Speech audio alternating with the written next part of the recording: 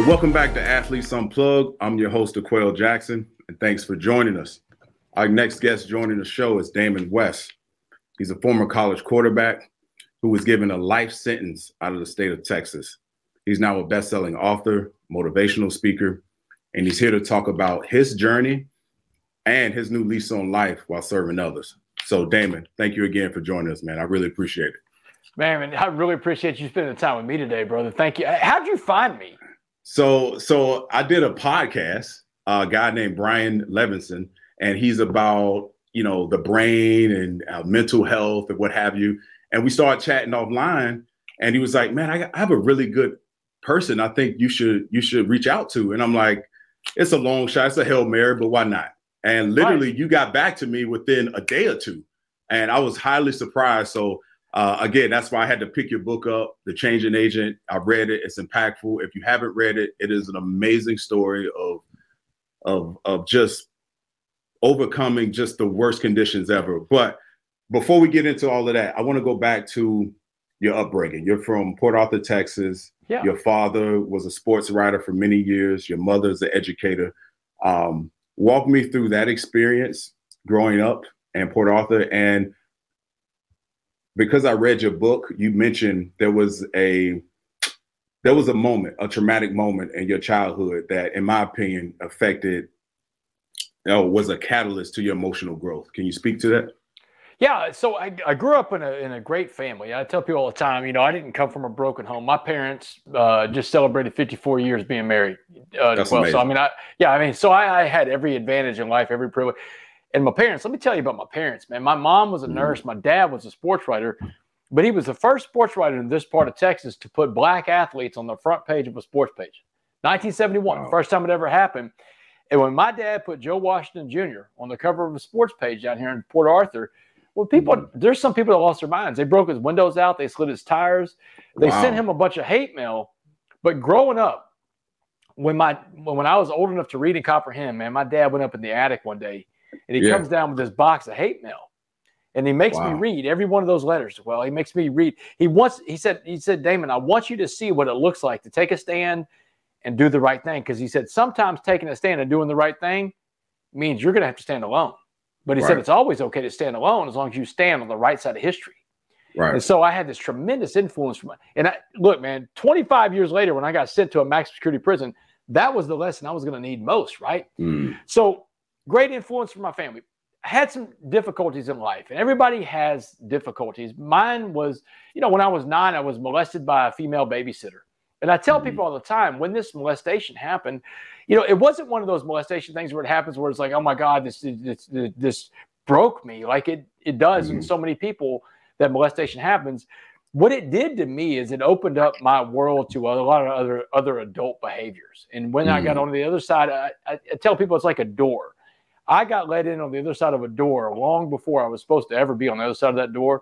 Right. And once you get on the other side, though, there's all these other doors, but there's no locks on those doors. Those doors are wide open. You just walk in. Now you're drinking, you're doing drugs, So I got into substance abuse at a young age. I was 10, I started drinking. When I was 12, I started smoking pot, had a lot of character issues. But, brother, I could throw a football, man. And this is Texas. Yeah. Texas high school football is a big deal. Very competitive. It's like a religion down here, man. So, and I was the man. I was a 3-year starting quarterback for a 5A school and scholarship to play football at the University of North Texas. And by the time I was 20, I was a starting quarterback for a Division I college football team. And, man, I thought I had arrived. My head was this big. And I was in the early stages of my disease of addiction, but I didn't know it then, Yeah, so you talk about college, and I can't help but go to a chapter in your book, chapter 6, The Fork in the Road. And this is a part that kind of resonated with me. And when I wanted to reach out and talk to you more about it. Being a professional athlete, I know what it means to feel like you're not part of something, right? I had tore both of my pecs. I was out for 2 consecutive seasons, and I was prescribed a lot of medications. And with my family history, addiction was very close, very close to me. I could see it. And I went through a tough time with dealing with prescription pills. And it wasn't until one day I woke up and was like, this is not my life. So when I read the story of you know, dealing with a separated shoulder when you finally had a chance to start, and dealing with an Achilles injury, you know, on top of everything you just laid out in terms of that early childhood traumatic experience and going through doors of adult life that you probably shouldn't have been privy to at such a young age. You know, how did that have an effect on you? Did it double down and say, hey, these doors that are opening that I'm not available for? Did you double down and it's like, okay, I have to? Was that the moment where you realized your life was taking a turn for a side that you weren't expected and you weren't ready for? Yeah, well, you asked a very key part of that question. The moment I realized, I don't think I realized it at the time. What happened to me when I got injured in college football and I never played college football again, my identity was wrapped up in being a college football player, you know, and everything in my life was about being that athlete, as I'm sure that you can absolutely relate to, because and you got to take it to the top, to the highest level. But when we wrap our identities up into something external, something that's not really ours, because the identity has to come from within, not from without. But the problem is that, you know, from a really young age, I didn't have the right value system in relationships, because I was introduced to sexual behavior at 9 years old. Every relationship I had was around sex at that age, and nothing of meaning of value. I didn't understand relationships. The fact that a relationship is a two-way street, and I was an athlete. I was used to getting what I wanted too. So now my identity of being an athlete and everything the lane that I've been in is shut down and closed on me. And to deal with that, I didn't deal with that like dealing with life on life's terms. I just put in chemicals to change the way I felt, because if I put in the chemicals, I felt better instantly about life. But, you know, what goes up comes down. And every time I put those chemicals in, I still came down. But I got to the point where I didn't want to come down anymore. So I just kept putting in more and more. Right. And I feel like, and I'm no expert in this field at all, but I feel like you just didn't have the language for it. You didn't know what the hell was happening to you. And let me go back for just a touch. What was the conversation like? Again, I'm going off of some quotes that I read from the book. You mentioned that you hit the parent lottery, right? And I read the story about your family visiting you every weekend, giving you literature when you were in prison and incarcerated. Great support system. At what point in your early childhood, when after you were molested and you brought it to the forefront, like how did that affect things? And what was that conversation like in terms of you telling your parents and like, hey, this is how I'm going to cope with it from here on out? You know, I think that first of all, my parents did everything they could. They sent me to talk to a family counselor. They sent me to talk to the family priest. We prayed about it a lot. My mom's a very devout Christian woman, so we prayed a lot. And look, I mean, for me, for the way I dealt with it, I mean, I was, you know, I told them everything was okay and everything would be fine, and that I was past it. But, you know, inside, the way I dealt with life is I put in chemicals to change the way I felt. So they didn't really understand, you know, I didn't let them understand what was going on in my life at the time. Partly because I don't think I really truly understood. I didn't understand the effects of that till I got later in life and understood that, hey, man, all my relationships have been based around, you know, getting what I want, not being receptive to the other person in a relationship. So it definitely had an effect, but I don't think my parents did the best they could with the knowledge that was put in front of them. I was very deceitful about how I was handling. So there was no resentment towards your family because, like you said, they were only privy to what you allowed them to know. That's a great way to put it. Yeah, they're only privy to what I allowed them to know, and it's not much. I mean, and what I learned too about people that are in their addiction, and you talked about your father being a recovering addict. Addiction is a very selfish thing. It's a very selfish, very self-serving thing. We want what we want when we want it, and that's what addicts do. It's all about us. And my life as an addict has always been about me. It wasn't until I got into a program recovery when I was in prison that I learned how to live for others and not just myself. So let's go back. Let's go to that first encounter in county jail. And I know I'm skipping a bit, but I just have to get this out because I can talk to you for hours, man. Mr. Jackson is his name. I saw an interview you did, and you mentioned his real name, He was a black Muslim man named Muhammad. Muhammad. And the advice that he gave you, can you let the listeners know the advice he gave you in terms of preparing yourself for prison and what to expect? So yeah, I was in county jail the summer of 2009, and I've been sentenced to life in prison, but I don't know anything about prison. I mean, look, I'm a white middle-class guy in America. I don't know anybody's been to prison before. So I get back to my pod, Dallas County Jail, and my mom and my dad have made me promise that I won't get to one of these white hate groups, one of these Aryan Brotherhood type of gangs, because I'm scared because I'm the minority in there. In fact, my mom tells me, no gangs, no tattoos. She said, you come back as the man we raised or don't come back at all. So I'm like, man, I don't know how I'm going to do this. So I'm running around Dallas County Jail asking all these guys that have been to the joint, how am I going to survive? What am I going to do? And every guy I talk to, black, white, Asian, Hispanic, they all say the same thing. You got to get into a gang. You won't survive without a gang. But there was this one man, Muhammad, man, a guy I called Mr. Jackson. I just called him Mr. Jackson for the sake of telling the story. But Muhammad, he tells me that prison's all about race. He said race is the most overriding factor you're going to see inside this place because every inmate in there wants it to be about race. He said, when I walk in the door, the white gang's got the first dibs on me. If I wanted to be independent from them, I've got to fight all the white gangs, the Aryan Brotherhood, the Aryan Circle, the White Knights, the Woods. And he said, then if you survive the white gangs, the black gangs are coming. The Crips, the Bloods, the Gangster Disciples, the Mandingo Warriors. He said they're going to be happy to tee off on an independent white guy that won't get with his own kind, his own race. Oh, my God. But he tells me, he said, you don't have to win all your fights, but you do have to fight all your fights. One of the best lessons I've ever learned in life. That tells you that, some days you're going to win and some days you're going to lose, man. Life's not about winning everything. If I can interject for 1 second, you said that was the best advice you had ever received. Now, you come from a very stable household. You've met, I'm sure, a lot of great, up until that point, a career criminal had given you the best advice in life. Is that what I'm hearing? Isn't that amazing? Yeah, isn't that amazing? One of the best lessons, in fact, the story I'm about to tell next is like, this is a fork in the road moment. I tell people all the time that God, whatever you call God, because everybody can believe in their own version of God. I'm not one of those people who's going to tell you what to believe in. So, but I think in my life, God never has reached down his hand, put his hand on my head and said, hey, Damon, you're healed. You know what God has done in my life, brother? He's put people in my life. And these people that he put in my life come in different shapes and sizes. When I was a younger person, they came in the form of my parents. They came in teachers. They were coaches. They were people in the community I grew up in. But when I got older in life and I get on this road of life, they came in different. I mean, the most important man he puts on the journey in my life is a black Muslim man in Dallas County Jail that's been from the streets of Dallas, man. This guy and me we don't even come from the same part of America, man. We don't look the same. We don't believe the same stuff. I'm a white Catholic guy from a little town called Port Arthur. But this man's so different than me. Share with me one of the most important and transformational messages in my life. And I tell people all the time, man, if you shut yourself off to people because of their background, their differences, their race, their gender, their ethnicity, their sexual orientation, man, if you close yourself off to people because of their differences, you're going to miss some of the most important lessons and some of the best friendships in this life. Because Mr. Jackson Muhammad told me that day, he told me the story of the coffee bean.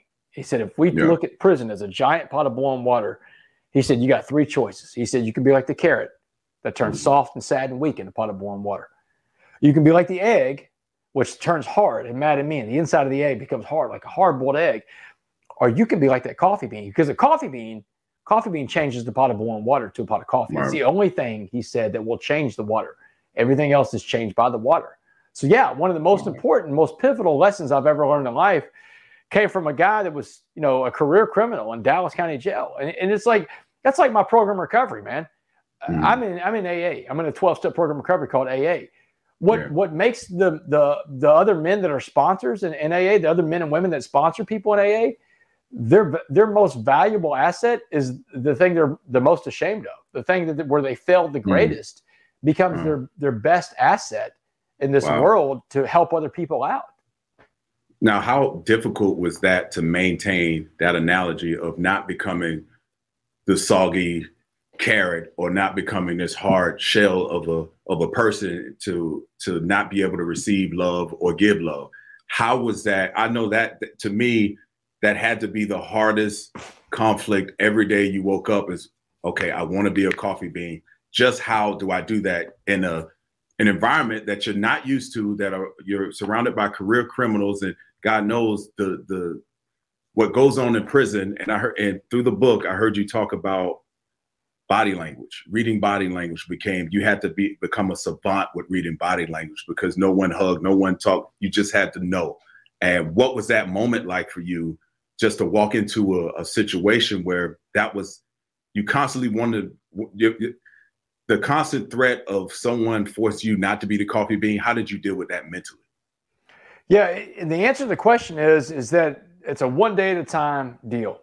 And the truth is that I'm not a coffee bean every day. I wasn't a coffee bean every single day that I woke up inside that prison. I had to choose to be a coffee bean, because you're going to have days where you are the carrot. That's being sad. That's a natural human emotion to be sad. We're all going to be the carrot sometime. That's okay. It's okay to be the carrot. We just can't get stuck there, you know? And then there's going to be the days that beat us down and make us hard and mad and mean and angry. These are the egg days. And if, man, I don't know about you, but if you're anything like me, I got way more egg days than carrot days under my belt. That's okay. You're going to be the egg sometimes. Just don't get stuck there, man. And that's what happens in life. People get stuck in these carrot and egg because you've got that third choice to be that coffee bean. And look, man, in prison was the biggest pot of boiling water there is. I meet people all the time, and they tell me their biggest fear in life is to go to prison. There's a reason why, because prison is a dangerous place. I tell people all the time, there's a big difference between fear and danger. Fear, in my opinion, fears aren't real. That's an emotion. That's something you feel about the situation you're in. That's a feeling. Danger is real. You have to respect danger. That's a very real thing. So prison is a very dangerous place. And inside that prison, most people become broken spiritually, emotionally, and physically. The physical part is how they're going to try to break you down right when you first get there. And the first couple of months was a living hell. But remember, Muhammad told me, you're going to get in a lot of fights. Don't even worry about winning these fights. He said no one keeps track of your wins and losses in there. What they're watching for is to see if you're not going to get back up one day, to see if you're not going to defend yourself one day. That's what they're hoping for. Don't give them that. Right. So this leads me to my next point. So why in the hell, out of this small statured white guy, you walk into prison and you decide you want to go play basketball, and it's all about race. It's all about race, right? Prison is all about race. You've already stated that. There's a moment in the book where, and I don't want to give too much of the book. I want people to go out and read it. But there's a moment that I wanted to ask you. So you wake up, you have this plan, you want to go play basketball and intermingle with the blacks, the black inmates. And you're the only white guy to do it. And can you tell the audience the story of how that came about? Because I read they were freaking torturing you. Oh man, and it was the worst experience. But you chose to put yourself in that position. Right. My question to you is, okay, what was the thought process behind that, and what was the significance of it? Yeah, so it's like 6 weeks into prison, man. And Jackson told me, Muhammad Jackson, they're interchangeable the name. So, but he tells me the first you got to fight the white gangs off, and after that it'll be the black gangs. And he's right. It took 2 weeks of constant fighting with the white gangs, and they tap out. Now the black gangs have got the go-ahead. They got the green light. Smash this fool. Get him to go with his own race. Black gangs are happy to do that. You mean we get to tee off with this white guy that no one's going to stop us from beating him? And they do, man. And they're trying to break me. And sometimes they're getting jumped. 6 weeks into prison, man, I get up on a Monday morning, and I'm sick and tired of living in fear, man. Either I'm going to figure something out or I'm going to check out, kill myself, one of the two. I can't keep living like this. We're not made to live in fear, man. Human beings aren't made to be broken like that, and they're breaking me. But the only thing I haven't done to try to earn respect at 6 weeks into prison is I haven't used my athletic ability. And I'm an athlete, man. I've always been an elite athlete. And I haven't been able to use my athletic ability because I've been scared. I've been living in fear. But I've been going up to the rec yard watching these guys play basketball. Everything on the rec yard is segregated by race. The sand volleyball court, whites and Hispanics only. No blacks allowed on the sand volleyball court. Handball wall, everybody can play. All the races get to play handball. But if you want to play partners and double up with somebody in prison on a life sentence building, your partner has to be the same skin color as you. You can't mix the races on the handball. Weight stack, same thing. And just like you see in the prison movies, everybody wants to push that iron. And all the races can lift weights. But you want someone to spot you and a partner to work out with you, same skin color, man. Everything's about that skin. So it was a Monday morning, 6 weeks into prison. I'm like, you know what? I give myself the courage in that cell before they roll the doors, and I shoot out to the rec yard. I head straight to the basketball court. No white guys are allowed in the basketball. That's the brothers, man. They run the basketball court. But man, I grew up being the only white guy in the basketball court before. I grew up in Port Arthur, Texas, man. I grew up around blacks all my life in a predominantly black town. I've been around these people before, but they're not going to let me in their games just because I grew up around blacks.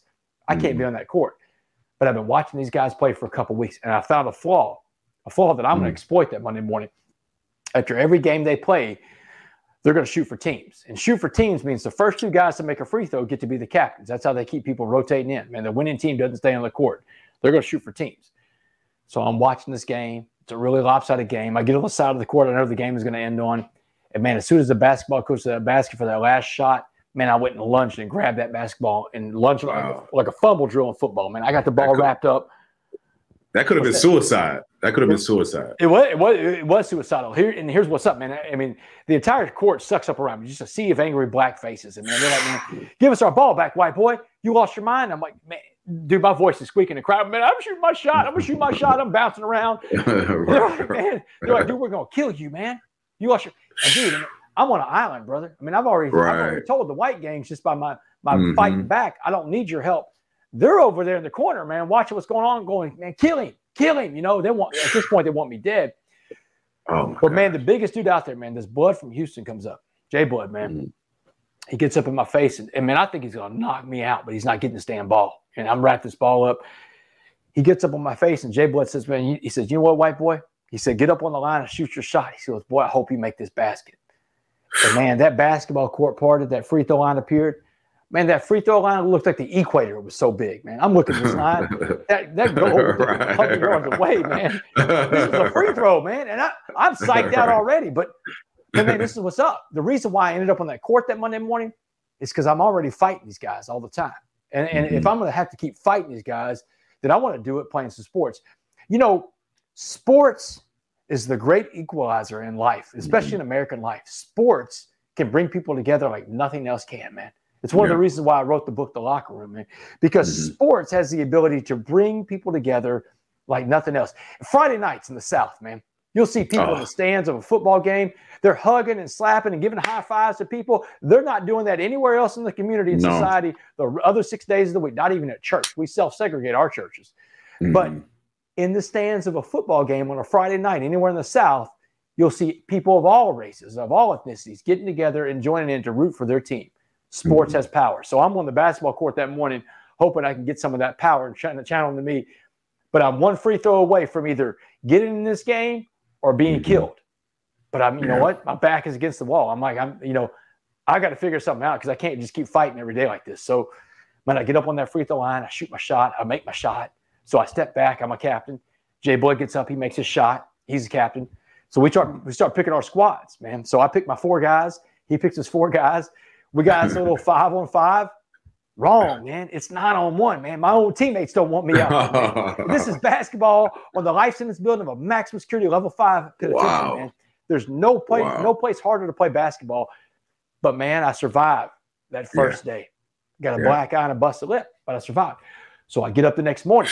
I look in the mirror, man, in my cell. I'm like, okay, I look like I've been hit by a truck. But that dude doesn't look like he lives in fear. That dude got down. I'm going out there to Tuesday morning. I walk out in that court, man, these guys are laughing at me. Hey, white boy, we thought you had enough. I say, hey, man, I thought you boys playing basketball. What's up? Brother, hey, man, if I was looking for some basketball, they gave me everything I was looking for. I got picked first. I didn't have to worry about getting picked. I was picked first, and I'm not first pick caliber. I'm like 8th or 9th, man. I'm not that great at basketball. But these dudes they say, we're going to make sure you're on this court every game. You want to play some basketball, you're in every game. Right, and take this punishment. Take this punishment, man. And I'm giving it back wherever I can. And in basketball, man, there's no referee. There's no in a prison basketball game, man, there's no referee. There's no guard in the tower that's going to save you. There's no fouls. You can punch, kick, scratch, bite, pull hair. But you know what I figured out this week? 2 things. I learned 2 things about adversity that week on the basketball court. Adversity is never as bad as I think it's going to be. And I'm always capable of way more than I think I am. And the problem is that I've had in life, and maybe you've had this too, is I've let overthinking get in the way of overcoming so many times in life. I've thought myself out of so many different things in life, but I just kept showing up, man. And it's that lesson I tell people all the time, man. You have to show up and you have to put in the work. And when you do that, good things can happen. And 6 days into this basketball game, and it's on a Saturday, these dudes circled up around me like they did 6 days before, but the body language is different. Dudes are dapping me up, man. Hey, West, what's up? And when I heard that, West, I heard my last name. They weren't calling me white boy anymore.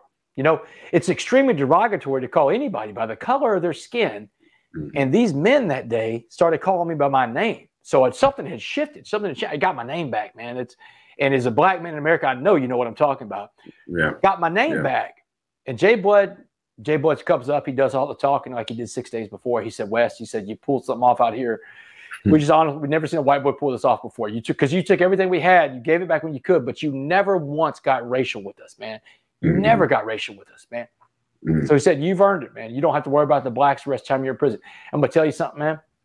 The real story is not about the scared white boy that went out there and got down and got his respect that week. That's on the surface, man. We see that.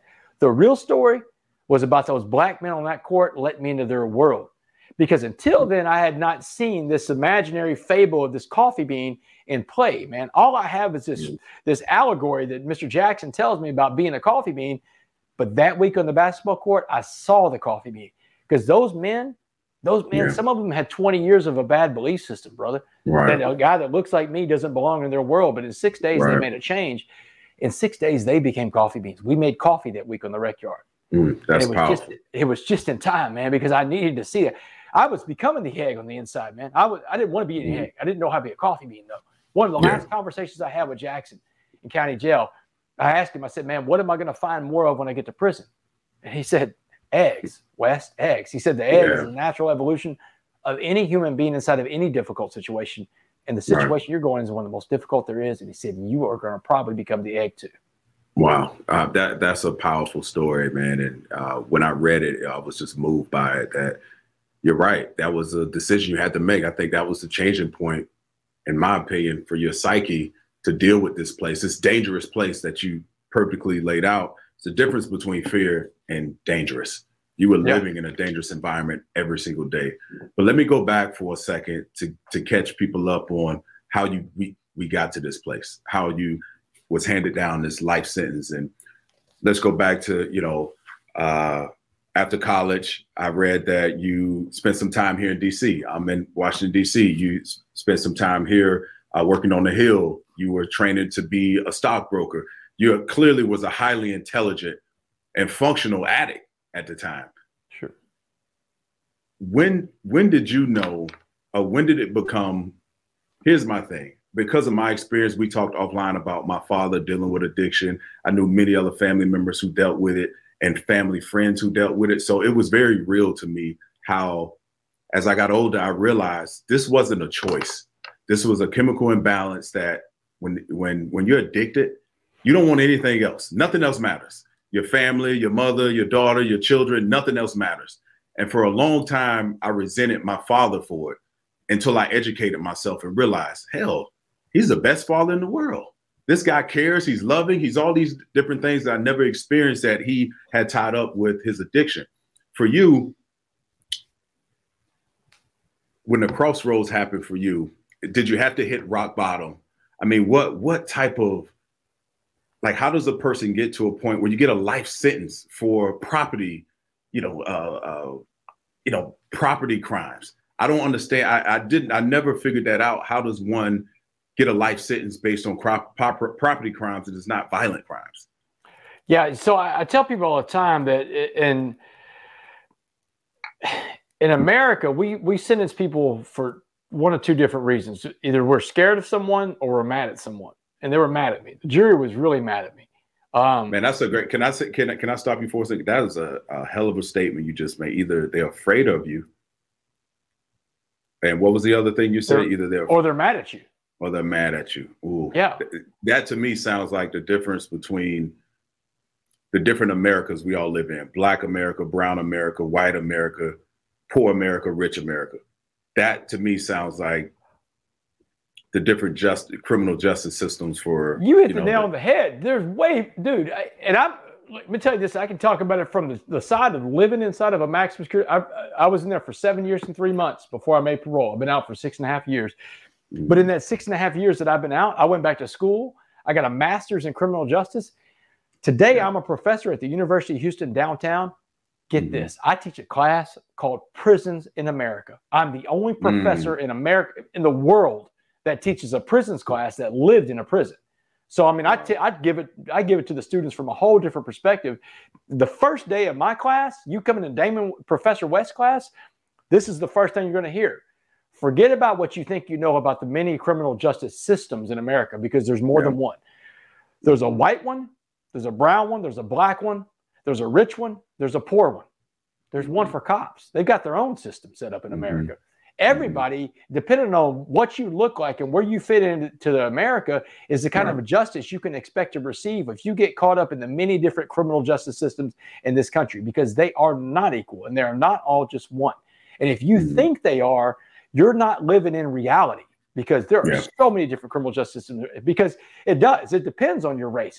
I'm not saying that's the only factor, right, but that is a factor. There are more than one criminal justice systems. You're right. And if I could interject for 1 second, sure. For those people that's going to watch this and hear you speak, if I will, there's going to be a different community of people that say, you know what, because this white guy, why is his story so unique? Because he's a white guy that has such privileged opportunities and so forth. Like, this doesn't happen to black people, but no one can take away what the hell you had to do. Listen, you had an addiction. I'm not one of those people. Let's say that. What would you say to those people that says, you know what, this is only a story because he's a white man and he's got all these other opportunities out here that normal, black and brown people or poor people wouldn't be afforded? Like, what would you say to those people as it pertains to your personal situation? So I would say that, look, race plays a factor in all this, right? Why did I make parole after 7 years and 3 months? Was it because I became this model inmate and I had adjusted to the institution so well? Some of it. Some of it's also because I'm a white middle-class guy in America. And being a white middle-class guy in America means that I had a support system around me unlike any other. I mean, not unlike any other, but it means that I'm more likely to have gone to better schools, to have a two-parent family, to have opportunities in life that not everybody has. And it means that on the outside, that people may take my story a little differently than they would someone that was Damon West, that's a black person in America. Because if you hear Damon West and you hear the former college athlete went to prison, you may just think from my name that I'm a black man, but I'm not. But the idea is this, that when I was walking out of prison, we're skipping around, but this is an important thing to say right here. When I'm getting ready to leave prison, one of my favorite cellmates, man, this black Muslim guy from Dallas, another black Muslim guy from Dallas. This guy's name is Sabor. Sabor is stopping me on the way out the door from prison. And he says, hey, look, he said, I got to ask you something. He said, when you get out of here, are you going to talk about the stuff you saw in here, the stuff we talked about? Now what Sabor wants to know is, am I going to talk about the stuff when we were cellmates on 7 building 45 cell, when I would learn from my brother Sabor about things like disparities in the system, social justice, about racism in America? He wants to know, am I going to talk about that stuff out there in the free world where everybody can hear that conversation? And I told Sabor, man, I was like, Sabor, man, give me some time. Let me get on my feet. When I get on my feet, I will. And man, what Sabor said to me became a call to action in my life, because his words hit me right between the eyes when he said, good, West, good. He said, sometimes they lock up the right guy. Sometimes they lock up the right guy.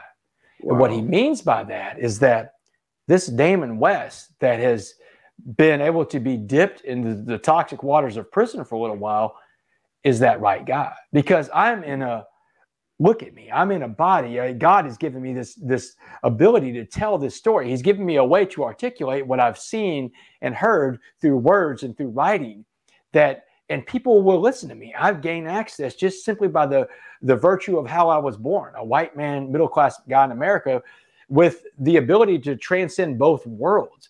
And what I learned is that racism is about the imbalance of power. Racism means one race is going to have more power over the other races. That race that's in power too, they can then go write laws to affect how the other races live, the kind of schools they go, the kind of America they grow up in. And in America, white people have that kind of power. That's what racism is. That's why it's so difficult for a white person in America to ever tell you they've experienced racism. When a white friend tells me, hey, Damon, that person of color over there was being racist and saying something racist, well, I'll help my friend out, because definitions are important. Words matter.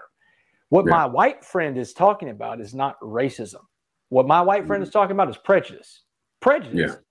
Prejudice means to prejudge. That's the root word of prejudice. And white people can feel prejudice. Everybody can feel prejudice, I would say. And white people can feel and do feel prejudice from other races, including blacks. But white people rarely ever get to feel racism because racism has power attached to it, man. If a black person is prejudiced towards a white person, there's no power attached to that. They can't lose their job. They can't be affected by in society some way because of that. That is racism. So I say it to tell you this, that it's difficult for a white person to experience racism, but not impossible. Because, as Sabor is saying, I have. I lived in a world for 7 years and 3 months where being white was no longer the advantage. Where the color of my skin meant that I couldn't sit on a certain row of benches in the day room. Or I got my face kicked in the rec yard simply because of the way I was born and the melanin in my skin. Yeah. So for 7 years and 3 months, I got to live in this world where I got to experience racism. So I got to see it firsthand. And now I can translate it and go out and tell the story.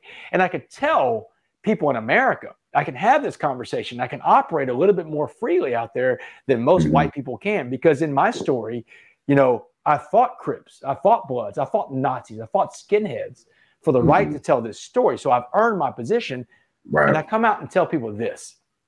You want to fix the problem of racism, we got to start having uncomfortable conversations about racism. And what that's going to require is two things: humility and grace. Now, humility is going to have to come from white people, people that look like me. People that look like me are going to have to come and say, hey, I'm willing to listen and learn to what you have to say. They're going to become the black and brown people and say, hey, man, I'm willing to listen and learn to what you have to tell me about racism in America. That's going to require a ton of humility from white people. But I do see white people that are humble enough to do that. It's not like these aren't unicorns. They're all out there. But white people have to do that. Now, black people, people that look like you, black people are going to have to when these white people come willing to listen and learn, black people are going to have to be willing to teach with grace. No doubt. Man, woo, grace. And I think you hit it on the head, because I think this is the fear that most, and I shouldn't say most, that some white people fear of white supremacy moving to black supremacy. And that, I think, is the conversation no one really dives deep on. If there's a fair, equal opportunity, there's this fear that black people will somehow prop themselves up off of the anguish and the history that we've had with white America. So I think that's the underlining issue that I think is the biggest fear between the different rate, black and white, and this whole discussion in its entirety. But I really appreciate those words, man. You are a walking symbol for those people that are free people outside of prison, and your experience that you had to deal with being not the majority when you're incarcerated. So that was a powerful statement, man. And what you're saying there is true. It's no fun when the rabbit's got the gun, you know? It's no fun when the rabbit gets the gun. You look at Bugs Bunny and all that, right? So it's like, but that's real life, you know, because, and I think you've hit the nail on the head. There are some white people out there that are afraid, man, you know, what if these oppressed people become bigger oppressors than we were because they've got the power now. But the thing about it is that when white people come willing to listen and learn with humility, and black people can be willing to teach with grace. And what I was saying a while ago is grace is hard, because grace is going to cost the person who gives it more than it costs the person who receives it. Grace is difficult because grace is giving you something you don't necessarily deserve. And for a black person to have to teach white people about this racism stuff, that requires grace, because now I talk to black people all the time and say, man, Damon, I'm just tired. I'm done. I don't have the energy to go teach a bunch of white people about racism when I've got to try to teach my kids how to live in this world where they don't get killed when they get pulled over, you know, something like that. So there's a lot of stuff. Grace is hard, man. But here's what I say. When white people are willing to listen and learn with humility, and black people are willing to teach with grace, then we come together and we have these conversations where we can get to the other side of racism and the cancel culture, because the cancel culture has gone too far. White people tell me this that are white. They say, look, Damon, you know, two reasons why I can't get involved in a conversation about what race. One is they don't really know what racism is. It's very difficult, very high bar to overcome if you don't know the topic, But the other reason is they're scared to death to talk about racism because of the cancel culture. The cancel culture. And that's real. And if you don't have conversations, you can't fix the problem. We have to communicate. Yeah. Communication is so important because when we communicate, we feel like we've been heard. And when I feel like I've been heard, now I feel like I'm on the same team. See, we're back to sports now. Right. And if I feel like I'm on the same team as you, I'll do things that teammates do. I'll sacrifice. I'll work harder. I got your back. You got mine. That's why I like locker rooms are so important. I just wrote a book called The Locker Room. And I keep coming back to this because America doesn't have a locker room right now, man. We don't have a place where everybody can go to. But you played sports. You know that a locker room, a team that wins championships, they have this magical place called a locker room. And in that locker room, your success is my success. A mistake doesn't make you a mistake in this locker room. There's a way to become whole in this locker room. And your goals are my goals. And everyone has a voice. And hard conversations can be endured in this magical place called a locker room. But we don't have that in America. But I do think sports is going to get there first in America because sports has always gotten there first.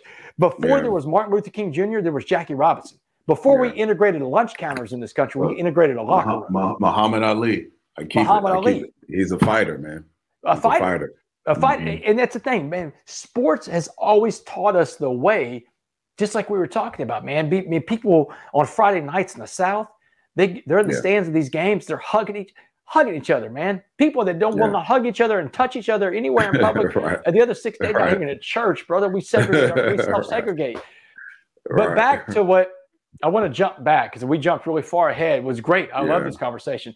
Not a lot, you know what? Not a lot of white guys are going to say the stuff I say. They're just not because I don't think a lot of white guys have the same currency that I have to talk about this kind of stuff. No, right. But Sabor's words ring true to me. Sometimes they lock up the right guy. And I think that's one of the reasons why God, what I call God, let me out in the first place is to go out there and try to change this world, try to be a part of the solution instead of part of the problem, try to fix the imbalance of power that is racism. So that's one of the reasons why I have to talk about it. But going back to your dad, you talked about addiction. Tell you what I tell people all the time.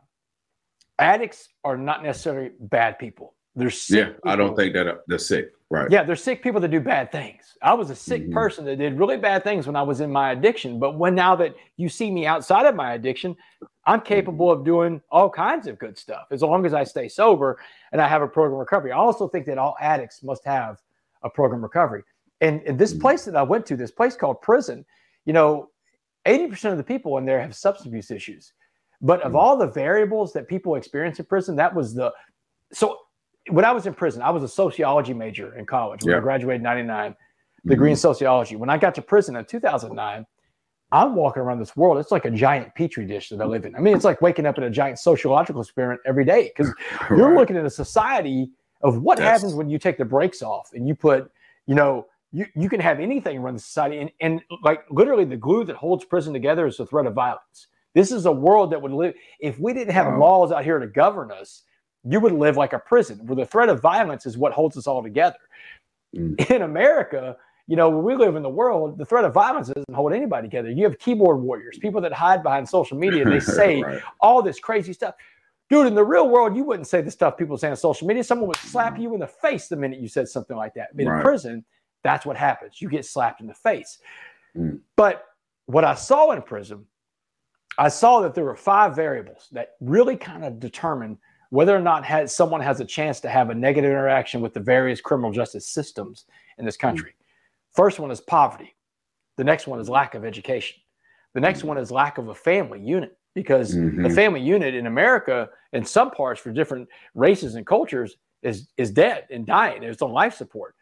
The fourth one was race.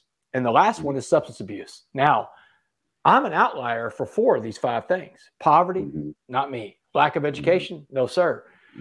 Lack of family, not me. Race, I'm a white guy, man. But substance abuse, that was the rail that I touched. And that's the one that 80% of the people locked up have substance abuse issues. And what I learned is that if you don't have a program recovery to deal with those substance abuse issues, then you're going to keep going back and doing the same thing over and over again, expecting different results, the very different definition of insanity. So in my life today, I'm armed with this coffee bean message that Muhammad gives me, but I'm also armed with a program recovery, which is the most important thing in my life. God, do you ever feel like it's too much? Like you can't bear this burden?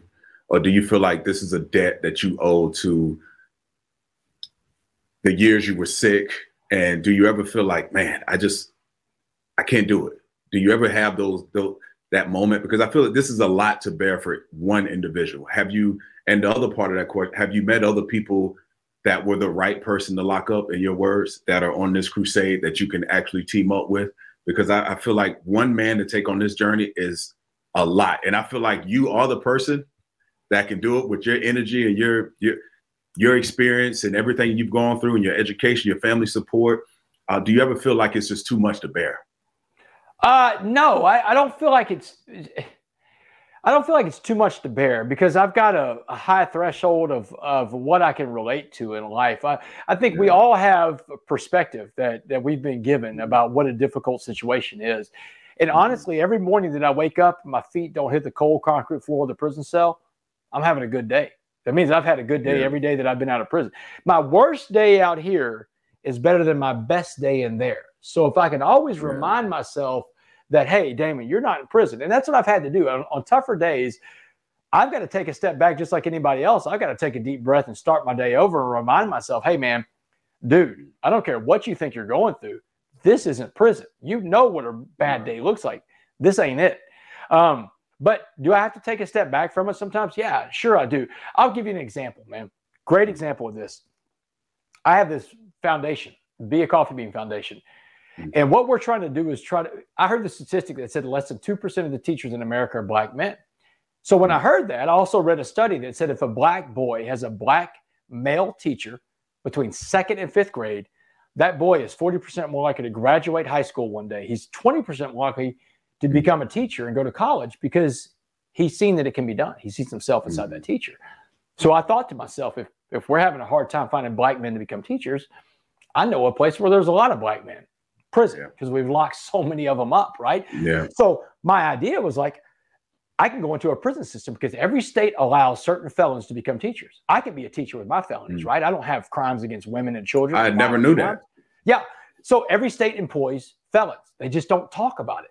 Wow. So I went to the state of Louisiana, which is right next door to Texas where I live, and they loved it. They're like, okay, let's start this program off. The governor's people loved it. So we start doing the program. We start picking our guys.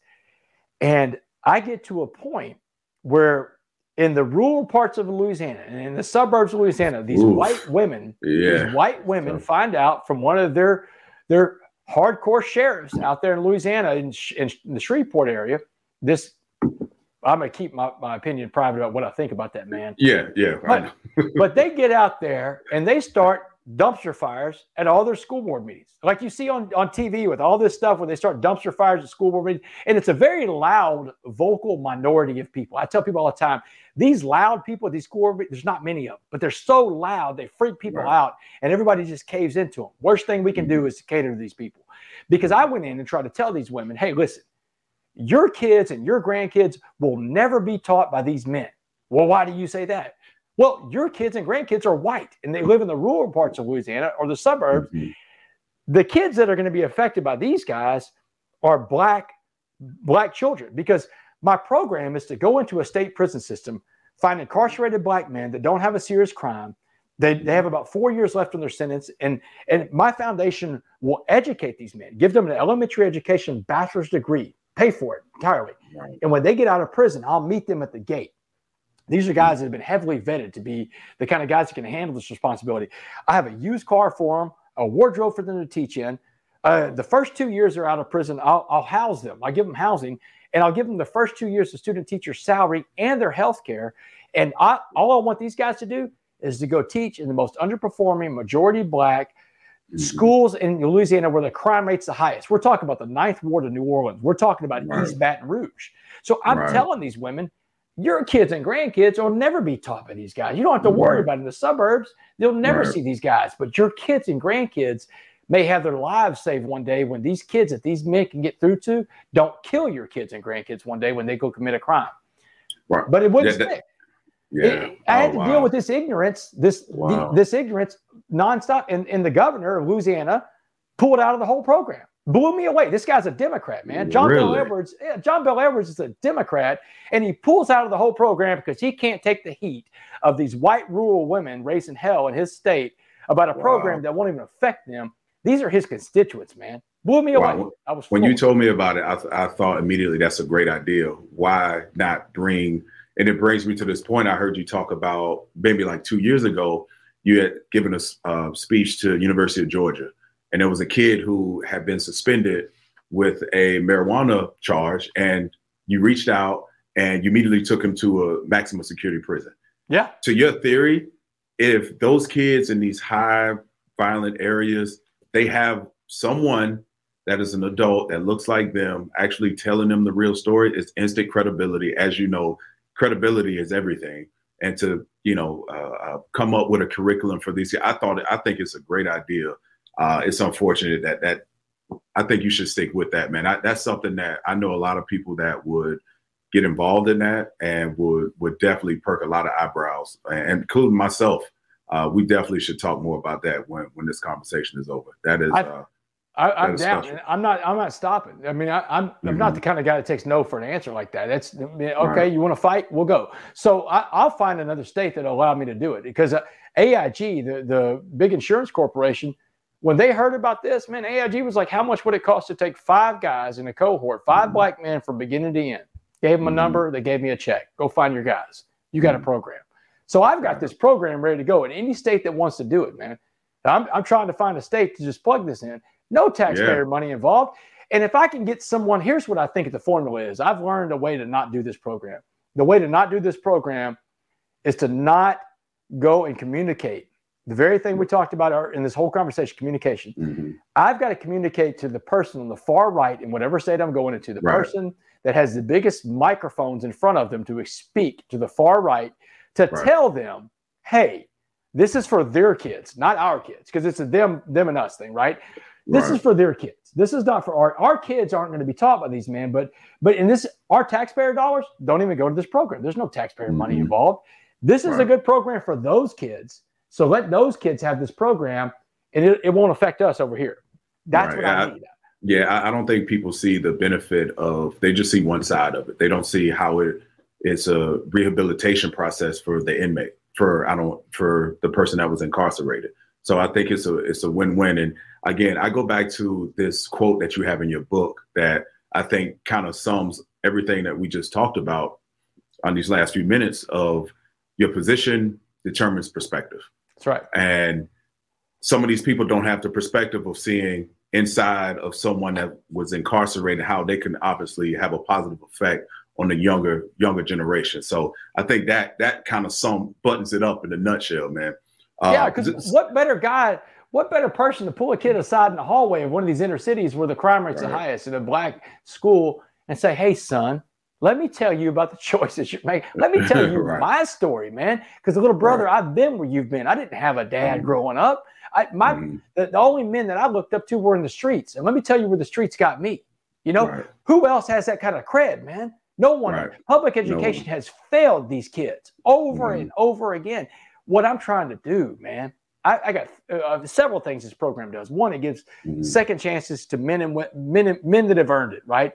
And we are a nation. We like to claim we are a nation of forgiveness and second chances. But a lot of that stuff just looks good and sounds good. It's not really real on paper, because I would tell you that in America, punishment never stops.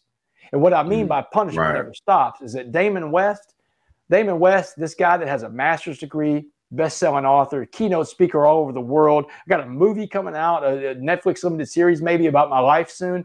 Oh, wow. Successful businessman, family man. If I had to go work for someone else tomorrow, there's a lot of jobs I can't even get because I'm going to check one box that says I committed a crime and I am a felon. That means punishment never stops. And if we are really a nation that says punishment never stops, that we believe in second chances, then we'll find a way to give them. So this provides second chances to the men that have earned it, pre-interventions for the kids that need it the most, and it fixed that teacher shortage that we have going on in America right now, because the teachers that are going to leave education and go somewhere else first are the ones that are in these inner cities. Because why wouldn't you?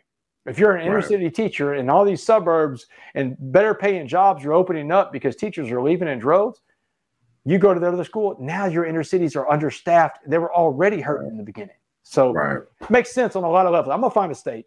Okay. And we're gonna talk after this a lot more. Yeah. So who gave you your second chance? And I want to go back to there's a moment where you had your best day when you were incarcerated. I don't know if you remember that day. Yeah. It was a group that would come in. Can you talk more about that? Because that was the first I had heard of groups actually walking into prisons and having an effect. I never heard it from the other side. I've heard about groups doing it, but I've never heard a testimonial from anyone that it was involved with the groups. Yeah, so I mean, these guys would come in. They would call them ACTS, Adoration, Community, Theology, and Service. These men would come in and spend 4 days with us, man. 4-day retreats inside of a prison. And man, no one wanted to be around us for 4 days. Man, we're the cursed, the wicked, the sinners, the incarcerated. But these men truly lived out. They truly lived out that gospel, that Matthew 25:36. When I was in prison, you visited me. And these men came in there for 4 days and shared the Holy Spirit with us. I mean, it was watching what happened in that room, man, all these guys crying like babies because the Holy Spirit worked them over, man. And the fellowship we had from these men that would come in for the community, these men that would for 4 days gave up their jobs, their lives, their families, the free world. They gave it all up for 4 days to spend time with us, man. Truly taught me the lesson of servant leadership, because servant leadership is helping other people reach their goals in life, helping to raise other people up to a different station of life. And so these men taught me servant leadership. I told my mom, when I get out of prison, I got to find these guys. I had the best time in prison hanging out with them. And when I got out of prison, she made sure I found them, because she took me, she signed me up for my first retreat on the free world. And she said, go find your friends. And that's what I did, man. That's where my first set of friends came from the same group of men that came and reached out to me when I was in prison. Now I get to go into prisons with them. And you hit the ground running, because within 9 months, you were working as a paralegal at one of the top firms in Texas, firms in Texas. You were trying to, work your way into becoming a motivational speaker, speaking to young people. You hit the ground running. And when I read that, it was like, this man is on a mission. This man his story definitely needs to be pushed out as much as possible. So let me ask you this, because I know we're coming up on time here. The moment you were able to hit the masses, the story with you meeting Dabo Swinney and you being at the Bear Bryant Coach of the Year Awards, if you could tell that story. Yeah, man. So about 14 months out of prison, I've got this dream of sharing this story with college athletes, man, because I was a college athlete, and you know how it is whenever you they bring speakers in and stuff like that. I know I can be one of these speakers, and I've got this message. It's incredible. Right. But I don't know any college football coaches. I don't have any access to them. But a buddy of mine invited me to the Bear Bryant Coach of the Year Award in January of 2017. And I go there. There's 8 coaches in the room that night. In the first hour I'm there, I talk to 7 of them, and they all shoot me down, man. No. I'm thinking about leaving. I'm in the corner of the Toyota Center. I'm licking my wounds. I'm feeling sorry for myself. But I reminded myself about that perspective thing. I'm like, you know what? No, you survived prison, Damon. Prison was way worse than this. This is nothing, man. Yeah. This last coach is going to tell you no to your face. And the last coach was the hardest guy to get to. Dabo Swinney had just beaten Alabama 2 nights before for the national championship. Everybody wants this man's time. Right. And so, man, I stalked Dabo around that room that night. And, I mean, I finally pounced on Dabo. I give him a minute of my best stuff. And the interaction was awful, really, to be honest with you, man. I didn't think Dabo was – his body was terrible. He couldn't get away from it. But 4 months later, man, the DFO, the Director of Football Operations at Clemson, got in touch with me, and he said, Coach Swinney met you at the award show in Houston. He'd love to have you come talk to the team.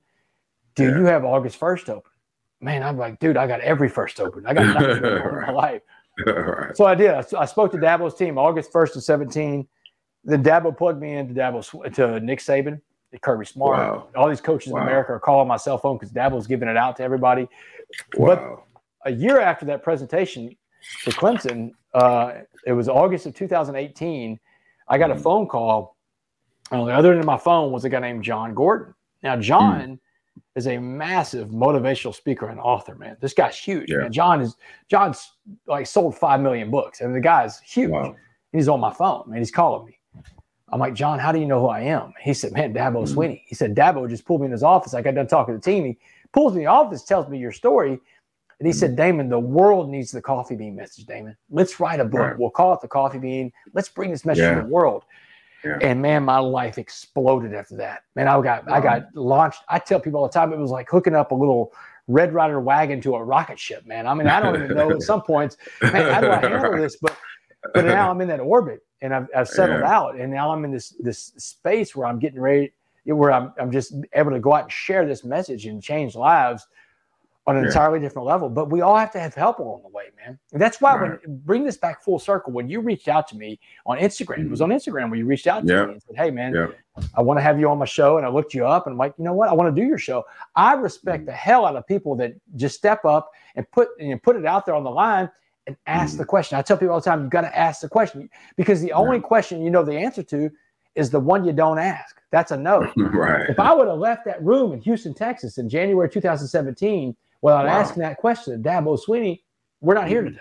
The world doesn't have the Coffee Bean message. This story is not being told on the level it is, but I stuck around to ask that question. A low probability shot, but it ended up being the biggest yes in the world.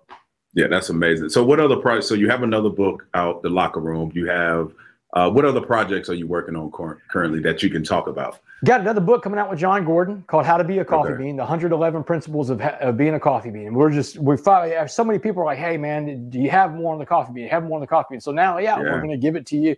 111 Principles of Being a Coffee Bean. I got a movie project.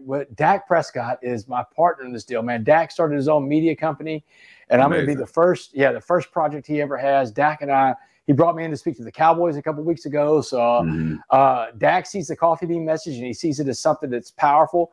And Dak, man, I'm going to tell you, man, wonderful servant of a man, servant leader, as big as there ever was. This guy loves what I think about Dak Prescott. And I told him this, man, when I met him and got to hang out with him and Zeke and those guys, is that the thing about Dak is that being the quarterback of the Cowboys is not his identity. That is the vehicle he gets to use to change lives all over the place, and he uses that vehicle for the right way. And I respect the hell out of that, because so many people could get caught up in that being their identity. Oh, sure.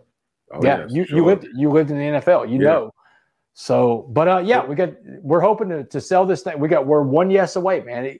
We're going to try to sell it to Netflix, Hulu, HBO, Amazon Prime, Disney Plus. We'll all be doing pitch meetings for the next month, trying to sell. That's amazing. That's amazing. Before I get you out, can you still sling it around a little bit? I see the footballs behind. Dude, man. Hell yeah, man. I can get out and throw that ball. I can still throw it 60, 65 yards. In fact, I told Dak that. So Dak basically I just called my bluff. He's like, all right. When I met him for the first time, he said, man, we're going to work out. It was in April. He said, we're working out at SMU on Friday morning. Come on out, throw the ball around. Man, I showed up, and Dak pulled me aside. He said, man, a lot of guys didn't think you were going to show. I'm like, dude, it's on. Because I can still throw a ball 60, 65 yards. I got a rocket for an I'm 46 years old. Yeah. Man, these guys came away that day. They're like, dude, man, you've got the juice, man.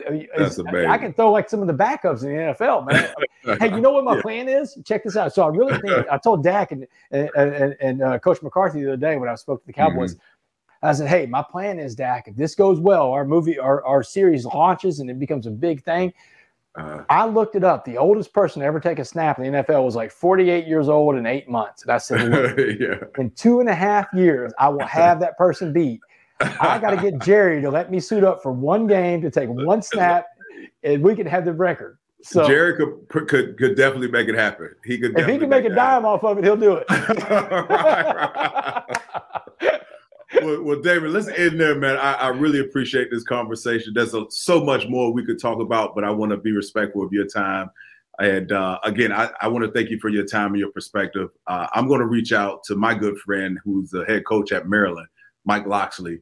He would definitely love this message for his team, and just for anyone that hadn't heard the story. I think it could go a long way, and you're doing a lot of great things. And hopefully, we keep in touch after this. And I'm definitely going to be a fan of everything you have going on, and one of your biggest supporters. Brother, I would appreciate that with Mike so much. And he may have been in Alabama when I spoke to Alabama in 2017, but I've never been to Maryland to speak to the team. But I'm going to tell you, when we get offline, I'm going to tell you there's a date that I'm already in Maryland that we can set it up to where I go speak to his team, and they're in camp. It'll be a Friday night. Okay. All right. Let's do it. Well, hey, brother Damon, thank you, brother. I really appreciate this. This is going to help a lot of people. Thank you for the opportunity, man.